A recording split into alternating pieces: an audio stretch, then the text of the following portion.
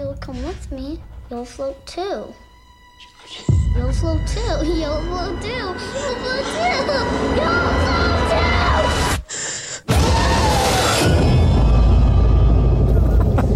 Oh, wow. You're laughing, but I don't think you were laughing at the time, pal. We went to see It Chapter 2 Saturday night, my wife and I, Megan. She's on call this weekend for work. Okay. So I decided I'd let loose a little bit, bring a special cookie. Okay, I gotcha. Yep. Now, I was saying to Megan, when we started seeing the previews, we were really looking forward to the second It movie. Yeah, because the first one, it was well done. I was like, I'm going to get so lit up for that movie. And we went out to Kelsey's in Westmount before for a drink and an appetizer. I just don't understand. Like, the movie is crazy enough as it is, but you want to throw a special cookie into the mix. Oh, yeah. Totally. Look at the smile on RV's face. Just hell. What are you nuts, Blair? You tell me how that went for you.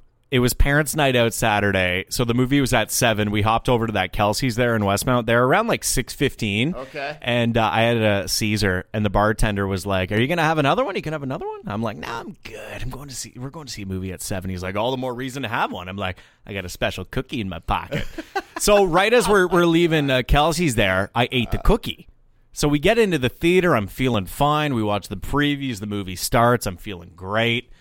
Then all of a sudden, boom, it just hits me. And I'm telling you, the timing of eating that cookie couldn't have been any better because it hit me right as the clown started eating people. Oh yeah. Any better or any worse? My wife, Megan, who's sitting beside me, packed theater, by the way, she looks over and I'm just like just staring at the screen. And she's just laughing. I'm telling you, there were parts of that movie that would have been scary in the first place, way scarier than the first one, by the way.